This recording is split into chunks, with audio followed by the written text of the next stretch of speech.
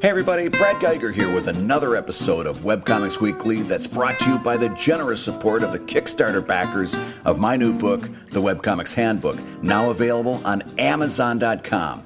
We're still shipping books to backers, so if you haven't gotten yours yet, hang tight. It's coming soon. And thank you for your patience. This has been a huge undertaking, and I appreciate you guys understanding.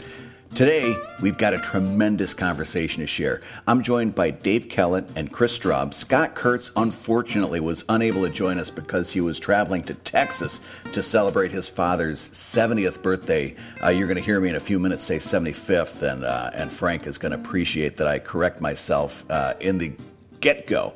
He's turning 70 years old this week.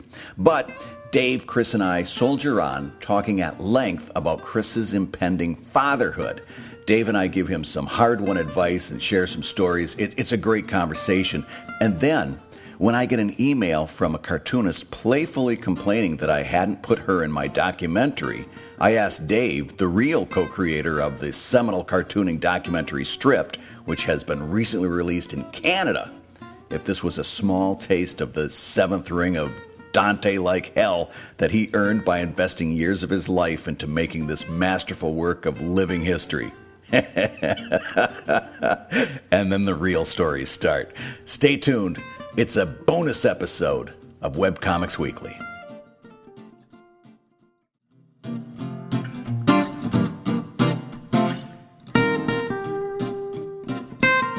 Well, here we are again. It's been a long time, and we've got a lot to talk about. Welcome back to Webcomics Weekly. I have with me two of my very best friends. Over there on the left, Chris Straub. Hello. And hello, friend. And young Davey Kellett over there on the right. Hello, everyone. And unfortunately, Scott was not able to join us for tonight's recording. He is with his brother and his father. It's Frank's 75th birthday. So they're down there celebrating 75 years of Frank's life, and so he's got a really good reason for not being there, but we will struggle on without him. And we've got I like, by the way, Brad, that when we've done this before where we do my friend on the left and my friend on the right, it sounds like one of those talk shows that tries to balance out two or three different political spectrums. Yes. You ever heard those ones? Like, joining us on the left from Liberal News Now, Chris Straub. Joining us on the right from Conservatives for a Better America, Dave Kellett. First of all, guys, I hate religion, and I think it's the opiate of the masses. And Chris, if you would just change your supply-side spending theories, then I think we could agree that... Anyway, guys, I want you to know I did my... We haven't done Webcomics Weekly in a while, and I did my typical Webcomics Weekly warm-up, which is... First, make a triple shot latte, which is great. Good. And then spend 20 minutes looking for the headphones that I bought 4 years ago, which includes like looking in the laundry basket, digging around drawers that have 40 remote controls in it. Like, I don't know where these headphones are. And then I take my 20-minute afternoon constitutional, and then I'm ready to record. We're good to go. Well, good. that's nice. It just feels like it's been a long week. That's how I'm coming back in. Like, where did we leave off? Yeah, so that's exactly. And the topic is 6 years old. So, all right. So Transformers 2 is out, and we're talking about that. Guys, I'm nervous about this Kachingle thing.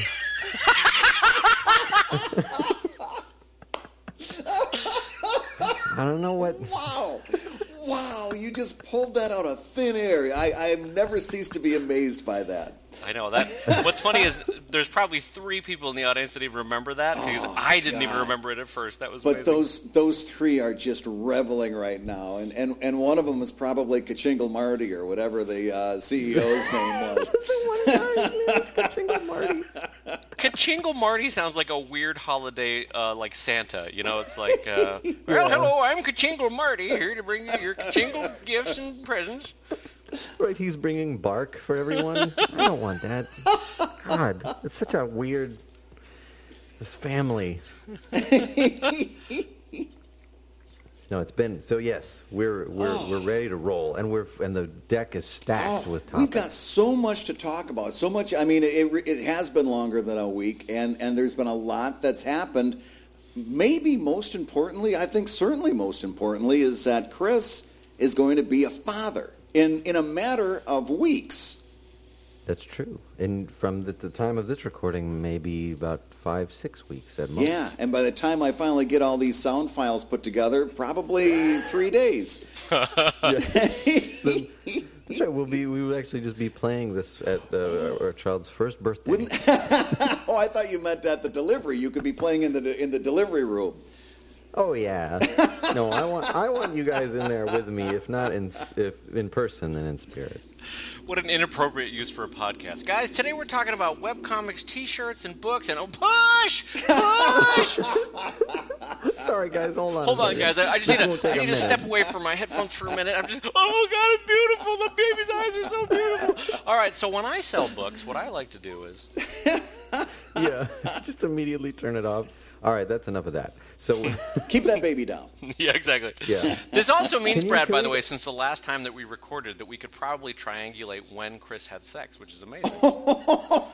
Yeah, that's a good point. That's something we virtually spend entire conventions trying to figure out. So this is the first time we could mathematically figure it out. This is great. So that's what all those calendars were. It's like, well, God knows I wasn't selling them. Chris, we have like Mayan bead calendars, and we're baking out, different calendar systems from around the world trying to figure it out. No, Brad, you've got it all wrong. If you look at the Aztec system, you're going to see that Chris was drunk that night, and so there's a possibility. And it was very high. Yeah, the likelihood. Increased. Well, yeah, but we're looking at an August date. Yeah, do you have to just figure out what con it was, I guess? Yeah. No, Brad, you remember how tired Brad was, or Chris was at Baltimore? There's no way. There's no way he could have possibly mustered he did 3 panels. He did a podcast. He was on his feet all day signing. There was no way for him to fit it in. All right, moving on. So fatherhood. All right. So how you feeling about it? I'm very excited about it, but the realities of it are not here. I'm mostly just excited about it. But the thing I'm not excited about is how you don't sleep at all. And I not having been there yet, don't understand what it's like to actually not get your usual 8 per night or whatever. Yeah. Well, you might get a contiguous 2. Let me jump in here real quick, and I don't know whether I've ever had this conversation with you. I think I had it with Dave. Oh, he did by the way, it was the most uncle-y talk that I ever got from Brad. I remember. You know what? It's something that it was profound for me, and that is this: if you are like almost every other guy that is in this position of about to be a father, has every other male in your life come up to you and told you that your life is over? It's not as many as I thought it would be, but it seemed like I don't have that many friends who are like, welcome to the misery club. I haven't had that much of that, which has been nice. Good. It's been much more reasonable. Yeah. That's good, because that's what happened to me. Is that my dad came? I still remember being on the golf course. This is a long time ago. I used to actually golf, and I was on the golf course, and my dad and my younger brother, who already had kids at that point, said, boy, basically gave me the "your life is over" speech, and said, that comic strip that you're doing, forget about it. You're not going to have time to do that. You're not going to have time to do anything that you want to do. Your time is all going to be spent taking care of this kid and working to make sure that, the kid has food and all this other stuff. And I got really, really depressed, and I went back to work, and I was working at the newspaper at that point, and I was sitting up having dinner, and me and this photographer always used to have dinners together, and there was a couple of the photographers sitting there, and I was just down in the mouth, and they finally got it out of me what was bugging me, and both these guys were dads, and they said, nah, you know what, it's really not like that. What it is your life is upside down, especially those first 2 weeks are really tough. The first 2 weeks are brutal. There's no getting around it. But after that, you just kind of start to find ways to incorporate this new person into your life, and it was true. I didn't sit down at the drawing board when I wanted to and noodled something out. Instead, I had a little playpen set up next to the drawing board, and I would pick my times. And when the kid, when the baby was content and was playing with the little toys in the crib or whatever, I'd be right next to him, talking the whole time, chattering away and drawing. And it's just like you find all of a sudden you've got the baby Bjorn, you've got the backpack. You do all the stuff that you used to do. You're just doing it with the baby in your arms now. Mm-hmm. Yeah. Don't you? That seems like what it comes down to. You just have to get over that hump of the first, whatever that interval is. Dave, was the first week like that for you too, or was that just my experience? No, I think it is worth emphasizing that that there are highs and lows, because I think sometimes people also diminish that there can be moments of feeling very alone and feeling very overwhelmed, too. So I don't want you to feel like you'd be the only one if you did feel overwhelmed, but there is a lot of joy in the process, and it can be a fun learning together. Like when you absolutely ruin a diaper change and you are elbow deep in it, and you're just like, how did this happen? Oh, it's everywhere. You have to laugh because it's so overwhelmingly Murphy's Law that there's joy in it, And I think that's true with a lot of parenting. But the sleep, for me, Brad said 2 weeks. For me, it was about the first 6 months is particularly bad, and then it gets better, and then at the year point, it's very better, and then I think, and then the year and a half point, day-to-day life gets a little easier, and then I think at the 2.5 year point, life gets very much easier, and then don't you think, Brad? There's sort of stages where you're like, oh, this is so much better. This is so much. It gets better and better, and we're at the point now. I've got an 8-year-old and a 12-year-old, and we're at the point now where the 12-year-old all of a sudden comes up and says, "Hey, Dad, I heard about this thing called Star Trek: The Next Generation. What's it all about?" And so we pull it up on Netflix, and he makes it through the Farpoint saga, which told me that he had what it took to go the distance. And we've been. It was like Chariots of Fire of Star Trek. That's great. Yes. and we've been watching him, and the 8-year-old kind of hangs with it, but he'll pull up Snappy Long Nose on his Nook and put his headphones on, but he just enjoys being part of the group. But we've sat and watched we watched episodes of TNG since summer vacation started at the rate of about once a night, and we're just making our way through the seasons, and that's the kind of stuff that you really get to look forward to, and you certainly don't have to wait until they're 12, but you as they get older, you get to start re-experiencing all of this stuff that you really loved when you were a kid through their eyes. Yeah, that's absolutely true. Mm-hmm. I'm currently going through that with Legos, Brad. I just dropped about $100 on Amazon because I'm like, I'm so excited for this. Oh, Legos is amazing. The kids get them. I know, exactly. They're at school, and I'm like, woo, yeah, Legos. I never had the city set. I was hoping they didn't like them. I know. But, so I can keep them. What was I going to say? Can I give you, the single best advice? And I think this is worth sharing publicly that Brad gave me, because I think it's true for a lot of husbands, and it's very useful advice, which is Brad said that he kind of pulled me aside and he said, listen, the best bit of both husband and father advice I can give you is that your wife, bless her heart, has no choice for big chunks of her life, for at least the next 3 to 6 months, if she's breastfeeding, that she always has to pump or always has to breastfeed, and she cannot escape that cycle. Right? It's a biological imperative by a clock almost. Right. So the least you can do is, if she's responsible for everything going in, you're responsible for everything coming out. That's true. And I think it was such great advice, because you can't substitute for her having to feed or pump, and it's a miserable process. She has a meeting, she still has to pump. She's got to go somewhere, she still has to feed.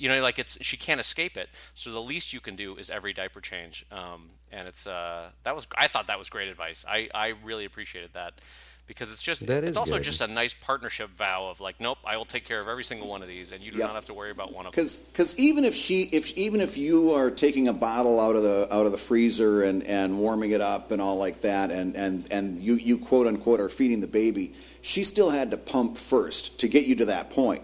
Yeah. There's no way of extricating her from that. And really, honest to God, once you get over that, going back to that first week, I think it's called perconium, the poop that comes out in the first meconium. Yeah. Oh man, that stuff is toxic waste. It's loathsome. Once Webcomics.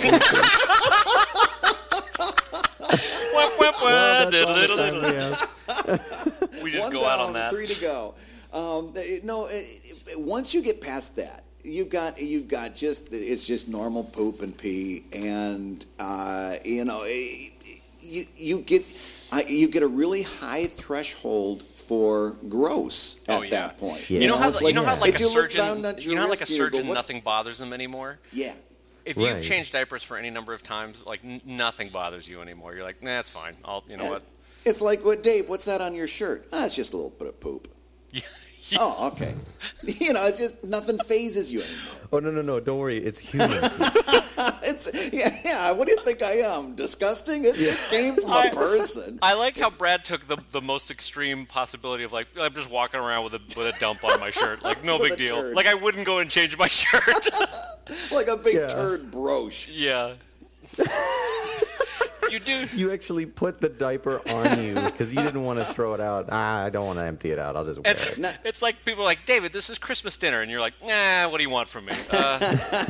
Look at it, guys. Oh, I'm sorry, Your Majesty. Listen, I didn't realize I was in Rome here. I'm sorry, everyone.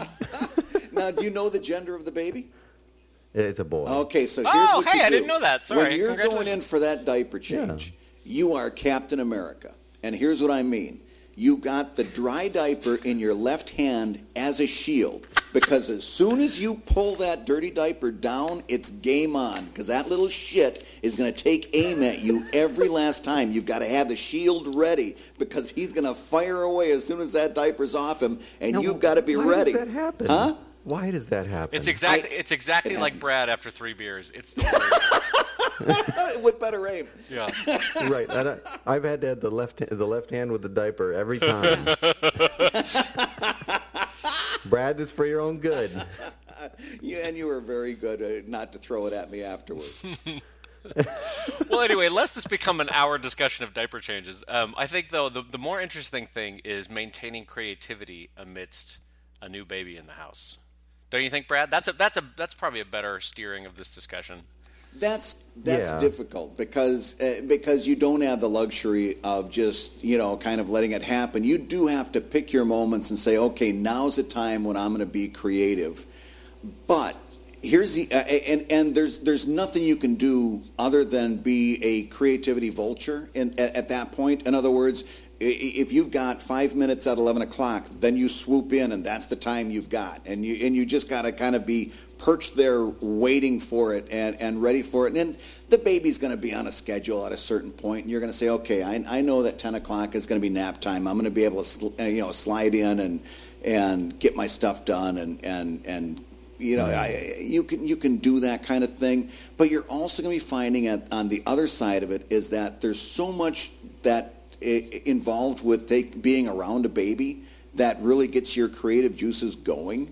I mean, just hanging out with a baby, you start to play and you start to get down on that level and be dopey and funny, and that's the root of creativity, is playing like a child. Yeah. Yeah. I will absolutely echo that, Brad. I think that's totally true, because at first you're thinking, oh God, all my traditional creativity fuels are gone. I'm not reading as much. I'm not socializing as much. I don't get to watch as much entertainment. And so, all the things that used to trigger thoughts are not there in as much as they used to be. But then on the flip side of that, you have this person who's literally trying to figure out how the world works. And that triggers so much creativity on how you view the world. And you're like, oh my God, that's right. Of course you would think that blue thing is a bird, or that red car is a fire truck because it's red, or all the things, the basic interpretations of the world get questioned again, and it creates new kinds of joke construction, which is great. So it's not something that it just translates only into new comics about parenthood. Not if you're careful about it. broadened... If you're careful about it, because we all know the cartoonists who, as soon as they have a child, everything becomes the sappiest thing in the world, and it's 40 strips about baby Woogums, and suddenly the strip that was previously about math algorithms or video games now is about baby blues, that kind of thing. Yeah. So we've all seen that happen, but allow some of it to happen, because sometimes child humor is universal, but you'll find too that a seed of an idea that comes from a baby crawling for the first time or a baby figuring out how to laugh will translate into how adults laugh stupidly at a bar, or some other joke. I mean, how jokes iterate on themselves. So you just let it iterate for a while, and a baby joke becomes something about an office situation or something like that. So that's good. That's reassuring, because I had thought that what happens is when you become a parent and your work suddenly starts to turn into that, it's not just because you're so proud and you're so you're trying to express this to the world of how wonderful this is, but more that you are inundated by it and you actually don't have any other source for content other than, it's like, look, I just spent the last 20 hours with this infant. Yeah. That's what I'm going to be writing about. and that will happen. And you know what? I think another thing to say, and a little bit that'll happen. Yeah, I think I'm trying not to fall back into platitudes here, but one thing that you have to do as an artist who is also a parent is you have to be kind to yourself and easy on yourself for, I would say, at least the first 6 months. That this 6-month period is not your overall career, and no one will judge you for that 6-month period. So go easy on yourself, that maybe you're shooting at 90% your normal capacity, but that's okay. That's not the worst. You're also welcoming a new life into the world, and no one's going to beat you up for it. Right. Yeah, and here's another. So, sometimes they do. I saw a I don't remember where it was, Twitter or somewhere, but after they had heard that I was having a baby, the tweet was not at me, but it had my name, and it said, "Why do these guys keep doing this to themselves?" Like expecting the work downturn and stuff like that. Wow. It's like not everybody's thrilled, I guess, but that's okay. I understand. Well, and I mean, that's super pragmatic. Something about what Dave said was also true in that, I mean, so reading your stuff, you put a lot of, especially Chainsaw Suit, you put a lot of what's going on in your world into that comic, Yeah. So it's only natural that some of that stuff is going to be how this baby entering your life has affected you. It's just going to be a natural outcome of that. Yeah. Well, and to put another positive spin on this, to make you optimistic, like, how there are moments in your life where your internal editor that often says, no, that's not funny. Sometimes that internal editor gets turned off for whatever reason, and you end up writing your better stuff because of it. And I guess what I'm getting at here is, I remember being absolutely exhausted. I was up all night with the baby, and it was like 3 a.m., and I was literally at the point of tears. I was so tired. I was like, please, sweetheart, you got to sleep. But in that moment, I came up with one of the most surreal and what I think is one of the more joy-filled strips I ever did, which was this one about, it's like a long poem about a goat in a boat, and I don't know if you guys ever saw this one. It's like 5 scrolls long. Yeah. What was it called? Totes My Goats was the name of the strip. And then at the end, it becomes this really weird, surreal boating thing from the U.S. Fish and Wildlife Service at the end. And it makes no sense at all. But it's that non-linear, surreal quality of it that I think makes it a better strip than I ever would have produced had I not been so damn exhausted that night, Yeah, sleep deprivation can work for you. Oh, yeah. And I'm looking forward to the return of some nightmares, actually, in a serious way. Yeah. Because in dreams in general, because I've noticed that in the last couple of years, I don't remember my dreams anymore. And I used to write them down religiously, and there would be useful stuff in there, I thought. Not just nightmares, but any kind of dream. But I'm not getting woken up in the middle. So if you get your full night and you don't have any cause to wake up and write it down, you lose it. Right. I'm going to have every single one of these in the near term. Yeah. Well, and here's something I tell new dads all the time, too, and it sounds a little bit macho, but I think you guys know me well enough to know that that's not where this is coming from. You really don't need 8 hours sleep. You really don't. Once you get used to that compressed sleep schedule, I'm convinced once that happens, your body, it trains itself to hit REM cycles earlier and stuff like that. There was an awful long time that I was going 6, sometimes 5. Well, 5 would have been tough, but 6 definitely routinely throughout the week. And it after a while that was my new normal, and I was doing just fine. And I know it wasn't above me to catch a cat nap, like a little 20-minute power nap in the afternoon charges you right up. But don't get all hung up on this whole idea of I got to have my 8 hours. I got to have my 8 hours. As long as you're getting REM in there somewhere, you're doing just fine. Right.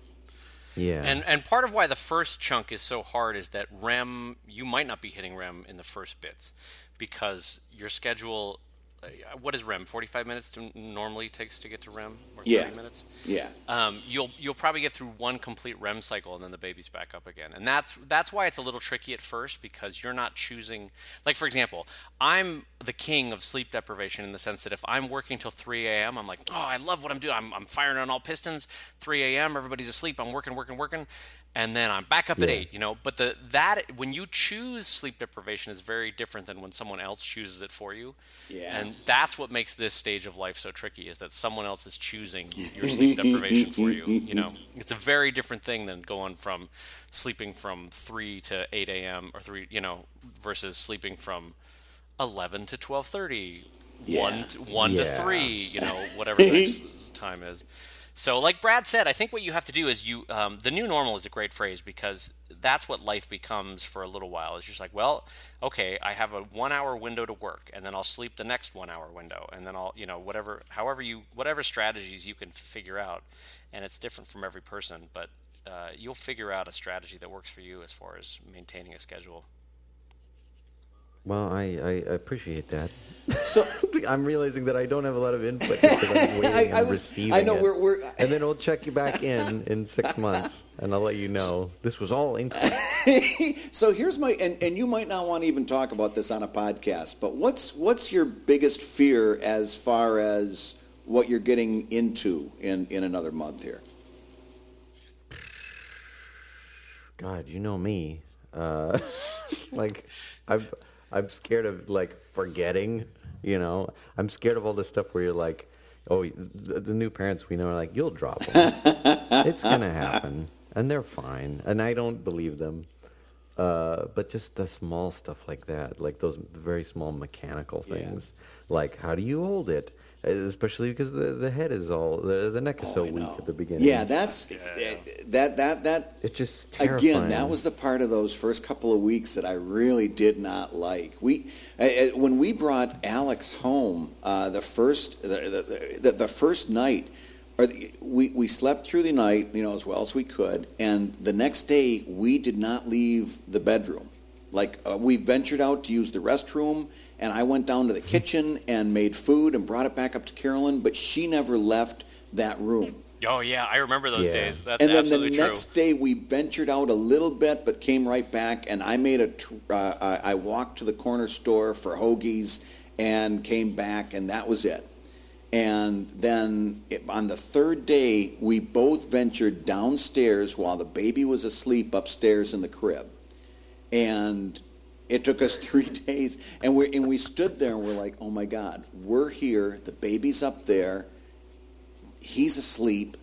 We didn't know what to do with ourselves. We finally ordered Chinese food and watched Cops on TV and had one of the biggest, giddiest laughs of our entire marriage because it was going to work. That's when we finally knew it was going to work, sitting there watching Cops. Yeah. Cops is sort of the universal sign that everything's going to be okay. It's like the biblical rainbow, like when Cops comes on, you're like, oh, what? My life is not this, at least. All right, well, good. Right. You hear that little... Nobody's banging my door down. I have my shirt on. So I'm not them. But God, Brad, I had forgotten about that. You totally reminded me about those first days. Like, I remember when I first went outside again, I'm like, I'm outside. I'm outside. This is great. Oh, the air is different. Oh, it's a breeze. That's what it is. I forgot about this. And for a half second, you think to yourself, I could just keep walking.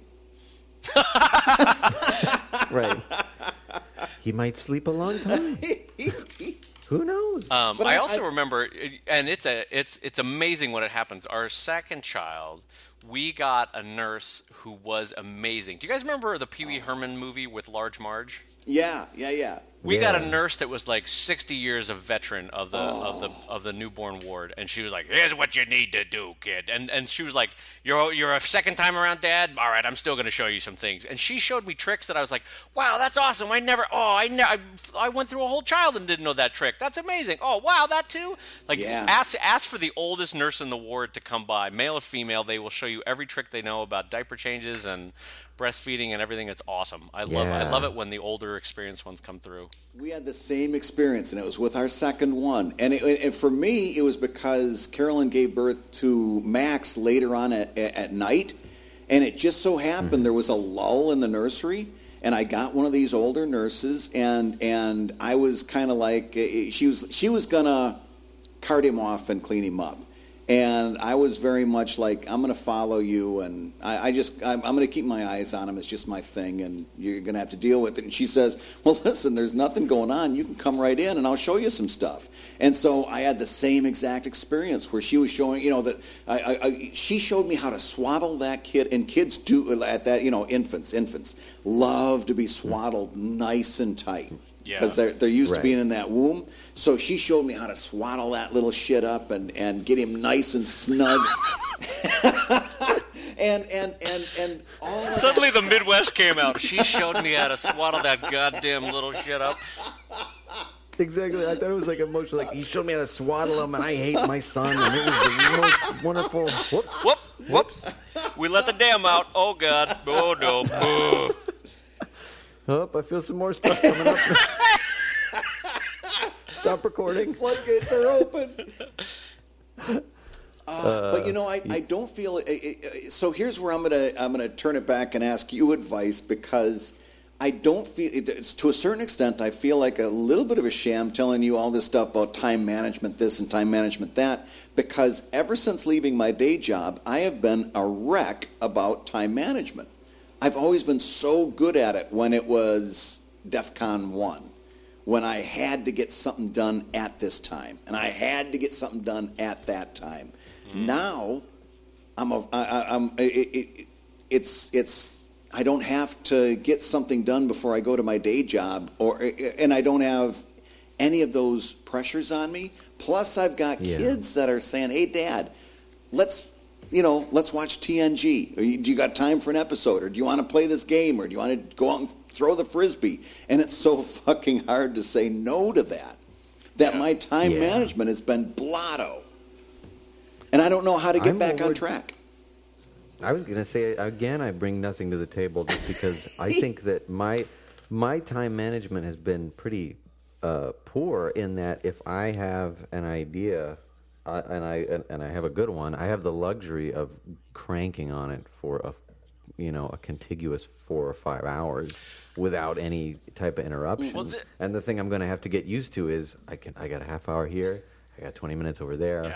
I may have that 3-4 hours still of being awake and being able to do it, but I have to split it up into when I know it's the case. And that's not something I do still. It's funny because it must be a sense of the grass is always greener, Chris, because I look at your output and I'm like, wow, he must be a self-starter to the nth degree, because there's no way I could juggle all those projects that Chris has going. And maybe you look at Brad and I and say the same thing. I don't know, but I look at you and frankly I look at you, Brad, and I think, how do they maintain it all? I don't know how you guys do it. Well, actually, Brad, it's reassuring for me to hear, because I think you've got a lot going on, and I think how is he managing it? I feel like it's like I said, I'm nervous about being a parent where it's like, look, okay, today you have 90 minutes, and you've got to write this thing, and ideally draw it, And that's it. That's what you got today. Whereas right now, it's like, all right, I'm going to sit down. I kind of know what's supposed to happen today. And I'll think about the dialogue, and I'll let the muses whisper to me. And I don't have time for that anymore. I won't have time for that anymore. Well, going back to that really quick, there were a good number of times, especially when the kids were like pre-verbal, and even when after they learned how to talk, when I kind of, what's that called? A stream of consciousness. Just started talking my way through storylines.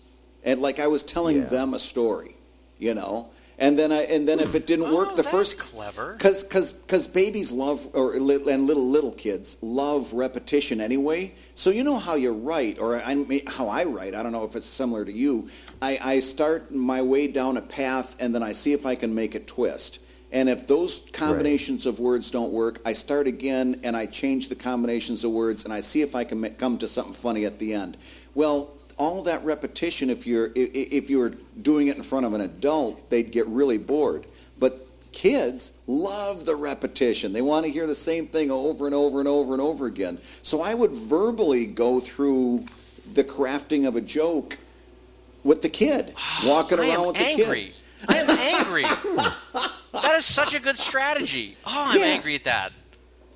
6 years a parent, I never thought about that. And when they're babies, they're just happy that you're talking to them. You know, they're down there going, and that, by the way... I'm genuinely mad. And babies don't even know that you're not interested in them at all. No, but Chris, part of like helping to develop language and you'll figure this out too, is, as Brad said, you're just constantly narrating. Like, look at this spoon. Oh, it's a shiny spoon. Do you like that shiny spoon? Look at how it feels. Does it feel cold? Oh, it kind of has a curve to it. Like, you're just constantly narrating. But I never thought to make the leap that Brad just made, which is like, start scripting your strips with the kid. Like, all right, Arthur walks in the first panel, and he's coming in from the left, and he says, hey, look at all the moon. You know, whatever it is. I never thought of that. I'm so mad. Plus, babies are such great audiences because you get almost like a stand-up needs to hear the laugh. They give you that kind of positive feedback because, again, they're just happy that somebody's talking to them. So they're smiling, and they're kind of almost cheering you on, and you just go through it. That's how it's done.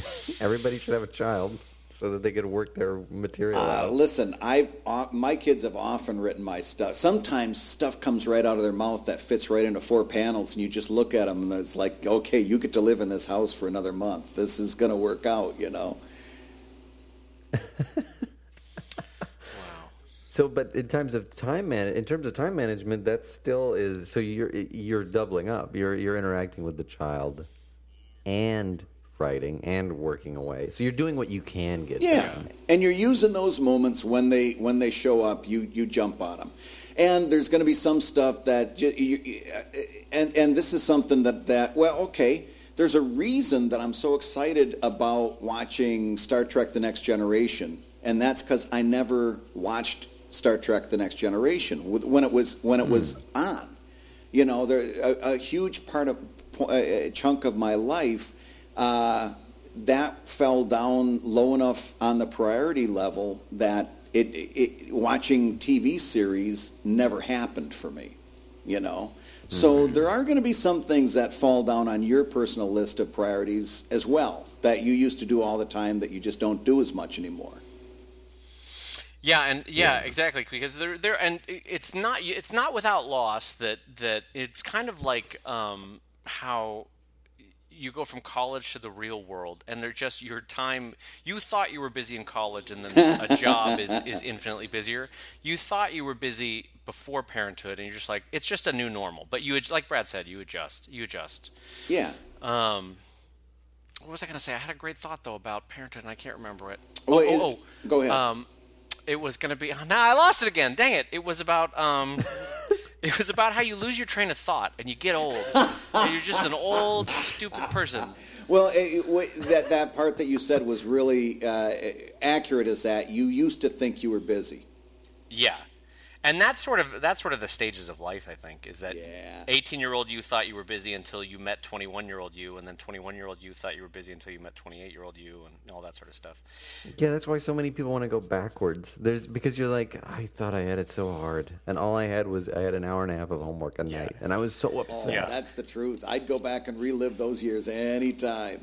Yeah, absolutely. Oh, I know what I was going to say. I just recurred to me. So, you know how Brad figured out how to double duty the writing process? One thing that I used to figure out was how to double duty the drawing process.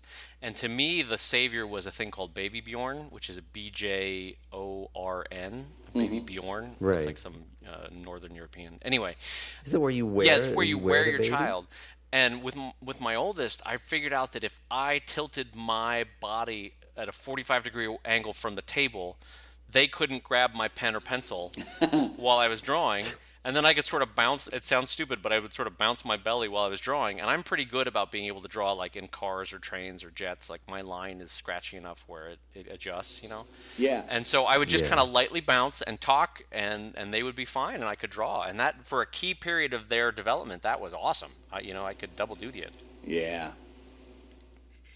Yeah, I think we're gonna wear our child. We have friends who swear by it, and have all these techniques of baby wearing. Literally, I thought it was a different term, but no, you wear them like an accessory. Yeah, there's a whole industry of different ways you can wear a child. You know, there's like, and I'm not joking. There's like slings. There's what do you call them? Papooses. There's Baby Bjorns. There's the high tech to the basic cloth. Even the Bjorn, you can wear them in the front, and you can adjust it so you wear them in the back. Right. Yeah. It's like those old Barbie outfits that you can flip inside out, so she's got the day wear, and then she's ready for nighttime. And that's how I think of the Baby Bjorn. You know, you're either on the go active, or you're ready for the cocktail party with the baby on the back. Or Well, coming back to time management, how did you? Because when you were working on Stripped and Sheldon and 2 kids, how did you do? Because that was the kind of workload that would cripple most people. How did you do that? Well, and the thing that I didn't talk about publicly is we also had moved, and I was doing construction at the new house and fixing up the old place before I could sell it, and it was, I'll be honest, it was too much. It was stupid to do all that in the same year. Like, I was finishing up Stripped, had a new baby, was fixing up the old house, was building the studio at the new house. It was too much. That's a nightmare. Oh, yeah. So the answer, Brad, how I did it is I gained 40 pounds. That's how I did it. Because I didn't sleep. I got super gray. And I ate for energy because I wasn't sleeping enough. So I drank a ton of coffee. I would eat a lot of chocolate to keep myself awake. And it was not good. It was not healthy. And so now in the baby's second year, I'm anticipating finally a renaissance of better health and better work and better. I'm hoping that's the case anyway. Because it was too much. It was, honest to God, too much. I should not have done all that in 1 year. And I think my work suffered, my parenting suffered, my relationship suffered, everything was sort of, I felt like I was doing everything at 60%, if that makes sense. Yeah. So it was not good. It was not the way you want to do it. So, Chris, don't buy a house and make a feature-length movie while you have a child. That's not good. While trying to maintain doing a strip. I would not recommend that. I just dumped the hard drive into the trash. This movie's never coming out. Speaking of which, what's the latest on Stripped? What's the latest update? Because I know the last time we checked in, it was #1 on iTunes, and then there was, I know you were doing, was it Canadian distribution? Yeah. Well, so we're kind of rolling it out to different countries, and so we had done Canada. And now the next step would be we're going to do it into the UK, Australia, New Zealand, Hong Kong, Europe. Wow. Wow. And, so that'll be coming up soon. And so now it's a lot of screenings and festivals of various sizes. And the fun thing for us is releasing all the extra stuff. I don't know if you guys have heard about this, but we're all the individual interviews. I think your guys' interview is finally up. It was a long one. Yeah. Hopefully I sent it to you. Yeah. But, No, you did. Or at least I got one. Oh, okay. Chris, I hope I sent it to you. I might have. All that just goes in this movie. Just a filter for stripped. It's yeah. Anything from me goes right in with the Nigerian spam emails. That's great. Oh God, this guy. This guy. SOB. Jeez Louise. More content. But anyway, I thought my workload would be done, frankly, with the film, and it's turning out to be that there's a whole third act of marketing and PR and continuing to get it out into the world, Yeah. which is both good and kind of exhausting because I kind of wanted it to be done, but you got to kind of keep pushing. Well, yeah, because you don't want to get this close and then trail off. You gotta, but you I go to events way. like in my mind I thought like, oh, I pushed it too hard, like I overplayed it and everyone's sick of me and no one wants to hear of it. And then like I went to the ALA conference, which is the big library conference. It's 50 or 60,000 librarians, and you would meet people that would be like, oh, I've never heard of this, and you're like, damn it, all right, I guess I got to keep doing what I'm doing about it for another year or so. Because when you work on something that long, I know it sounds stupid and naive, but you just want people to see it. You just want it to get out there, and so I'm just trying to figure out the best ways to get it out there to let people. Because what's most frustrating is when I meet someone in comics who has never heard about it, and I was like, really, God, what did I do wrong that for the last 2 years you haven't heard about this? Yeah. There's 2 cartoonists at ALA that I was like, God, really? Do you not read anything, or am I doing it wrong? I don't know. Because honestly, in my mind, I thought like, I'm overdoing this. Everyone hates me. I'm over talking this thing. Like even I'm sick of talking about it. Like no one wants to hear anymore. No, I mean, I this is just for comics in general, or whatever project, not necessarily like a movie, but anything you push on any of your platforms. I don't know what the percentage is, but it might be like, at any given time, maybe 20% hears about it, 30% hears about it, pays attention to it. And so the next time you mention it, it's going to be another 30% of those people. But you'll never hit them all. There will always be people who are like, I didn't know you were doing another webcomic. Oh, yeah. And you just want to throttle them. My actual biggest problem with the movie has come from somebody who did hear about the movie and came up and was telling me about it at Philadelphia Comic-Con. And she was telling me all about this movie that she had seen, and it had all these cartoonists in it, and maybe I'd heard of it. And I said, are you talking about Stripped? And she said, yeah, that was it. Have you heard of it? And I go, heard of it? I'm in it. And she goes, oh, I'm sure you are. I'm sure you are, buddy. Oh, she did everything but tussle my hair. She gave you the little bop on the shoulder as she walks off. Yeah. Yeah, I bet you are, champ. I bet you are. In her most motherly way. I'm sure you are. Yeah. I'm sure you are, sport. You know what? Here's. No, I'm in it. No, honest to God. I'm in a lot of it. She's walking down the aisle, and I'm still yelling, I was in it. I was in it. I've known the guy who did it for a long time. Oh, this is getting richer and richer, isn't it? And the other comment that I've got, somebody friended me on Facebook, and 15 minutes later wrote on my timeline with a little smiley face, I'll never forgive you for not putting me in your documentary. And I'm like, oh no. And I just want to know, Dave, is this an iota of the personal hell that you've earned through all of this Herculean effort that you've put in? Is that everybody who didn't make the movie or maybe didn't make enough cuts in the movie is now pissed at you? You have no idea.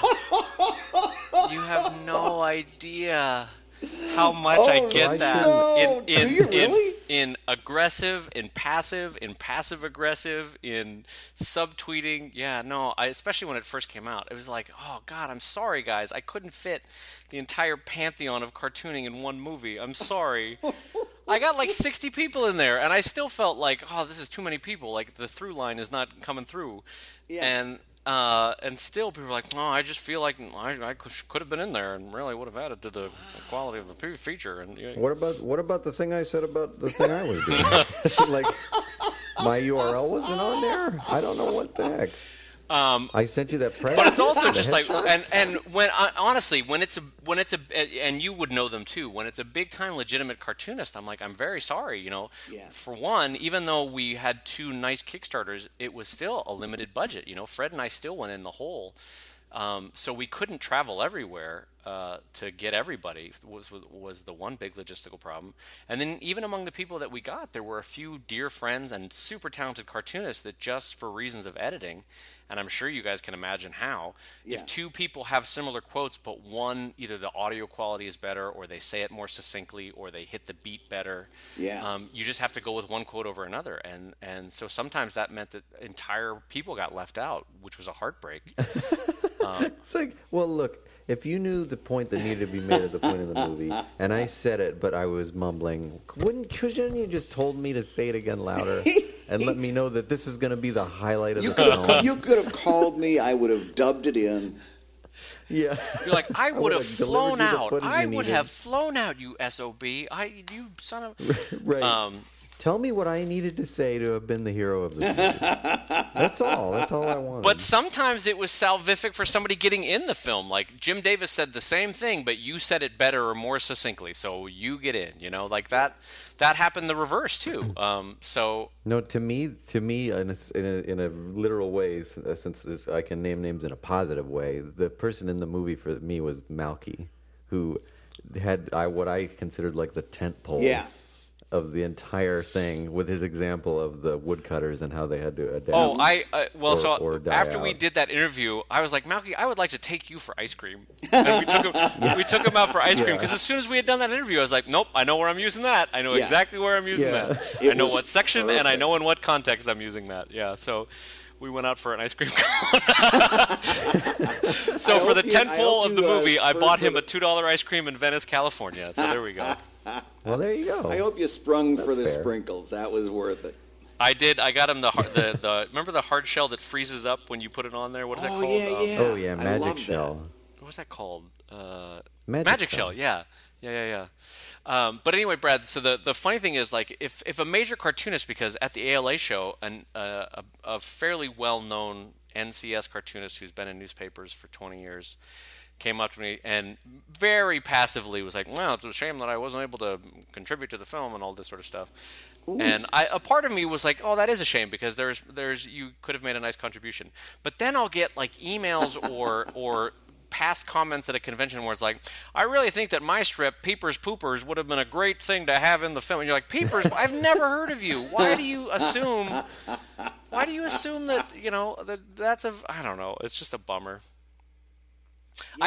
I tried to do right by. I know that sounds stupid, but I tried to do right by the art form, and so sometimes that, like, I didn't even include myself in there for the most part. You don't even see me or. That's true. So, because I didn't want to be that kind of documentary, and so it bums me out when people are sad about it because it was not my intent to hurt anyone's feelings or leave them out. You know? Has anyone gotten downright mean about it? Yeah, two people have gotten mean about it. Like nasty? That's a bummer. Well, not nasty, but just like like disgusting. Graphic? Just an unfortunate use of words or this or that, you know. Yeah. And you're like, it's a bummer you took it that way. Like some people take it so personally, like it's an egregious affront against their ego. We've talked about that a lot. Where, like, I'm sure in the minds of a lot of people, a thing like that is, I'm going to get in there, everybody's going to see my name, I'll have said something really intelligent, that will be the turning point, they'll all look up my work. Yep. Like, this is going to be a big moment for me. Right. And that moment never happened. But, yeah. No, those moments don't really exist. I mean, you need a bunch of them. Yeah, that's the thing, and we've talked about this before. It's like there's a accumulation of 50,000 of those events, but, you know, like, I imagine both of you might have gained a few dozen readers from the movie, maybe, and this is just guessing. No, I lost. Yeah, but even if that happens, that does not a career make, you know. So no need to cry for me, Argentina. It's not like you lost your career because of that, you know. But anyway, yeah, there was I think a one-time or two-time Reuben Award winner who got very upset about it, and I was like, listen, I'm sorry, I don't know what to your face? To your face? No, to email. Oh, okay, in an email. So sometimes written word can have a more powerful effect, though, you know. Yeah. And it just left me. I actually. Yeah, it's almost thought out. Oh yeah, because like it's not like a heat of the moment. It's actually you can read it again. Exactly. It's not a passing phrase that just happened to trip onto the tongue. It's like, no, I chose this word and I wrote this word down and all that sort of stuff. And I actually just ended up laughing at it because I was like, what an unfortunate ego to be like, I am so deserving that this had to have happened, and the fact that it didn't was a bummer, or. I totally get the feeling of because I experience this often, where you say, "Oh man, why wasn't that me?" I totally get that, Yeah. and I own that. I get that feeling, and I have that feeling all the time. I yeah. get oh it. no, that's it. But to go from the why wasn't that me to the point where you're writing somebody an email, particularly a nasty email, demanding to be told why it wasn't you. Yeah, it's like the difference is between, oh, it's a shame it wasn't me versus why wasn't right. that Well, and me? it's also, like I said, owning it and saying, okay, I have that jealousy feeling. I know it's irrational. I know enough to keep that kind of shit to myself. Well, when I got this email, and maybe you can tell me if this was the wrong response to have in my mind. But when I got that email, the first thing I did was laugh about it, and then the second thing was I did some calculations in my mind, and then I said, God damn it, you're worth $10 to $15 million. Why didn't you make this movie? Why did it take me having to make this movie? Yeah. If you're going to bitch about it, you should have made this movie 10 years ago, So, Well, I did, and it was very good. It was just about me. I couldn't think of anybody else to put in the movie. It was just me in front of a camera for 90 minutes explaining. it was my manifesto. No, that's me at my smallest. But when I'm literally, my smallest moment is, well, God damn it, you should have made the movie if that's what you wanted it to be. You know? Well, I think that's justifiable. I don't know. Yeah. It's me being petty is what it is. It's okay. You didn't put it back out there is what's important. Yeah, I am. Working with Fred, though, on this has been so much fun that I often wonder if 20 years from now we're going to revisit it and do like a follow-up film, follow-up documentary. I was just wondering about that because through the years you've always kind of hinted that you've enjoyed doing the documentary. You might want to do it again sometime. And right now, I just finished putting together a graphic novel, right? And I'm at that point where I'm ready for it to be done. You know what I mean? And I don't want to look at this thing anymore, and I can't even think about putting the next graphic novel together, right? I'm done with it. Yeah. How long is it going to take before you're actually ready to actually jump back in, or are you there now? I'm sort of there now in the sense that I have, I don't know if ennui is the right word, but there's a certain now that 3 tasks have been reduced to 2, I kind of miss having 3 on my to-do list, So Fred and I have banding about a couple follow-up projects, but the problem is having done it once, we know how expensive it is now, better than we did the first time. And it would require either us ponying up a lot of money again or going back to Kickstarter, and I frankly don't want to deal with Kickstarter at the moment, having just gotten through all the fulfillment for the 2 that I did for Stripped. And no one ever talks about that, but that's just a miserable process, the fulfillment for Kickstarter. I mean, it's awful. It's awful, and people change addresses, and it's all awful. Sorry, I just became the oldest man alive. All right, don't like anything, but so I'm apprehensive about how to do. But I want to do some other filmed project again. I mean, we talked about this before, but I now realize that I don't just want to be a cartoonist.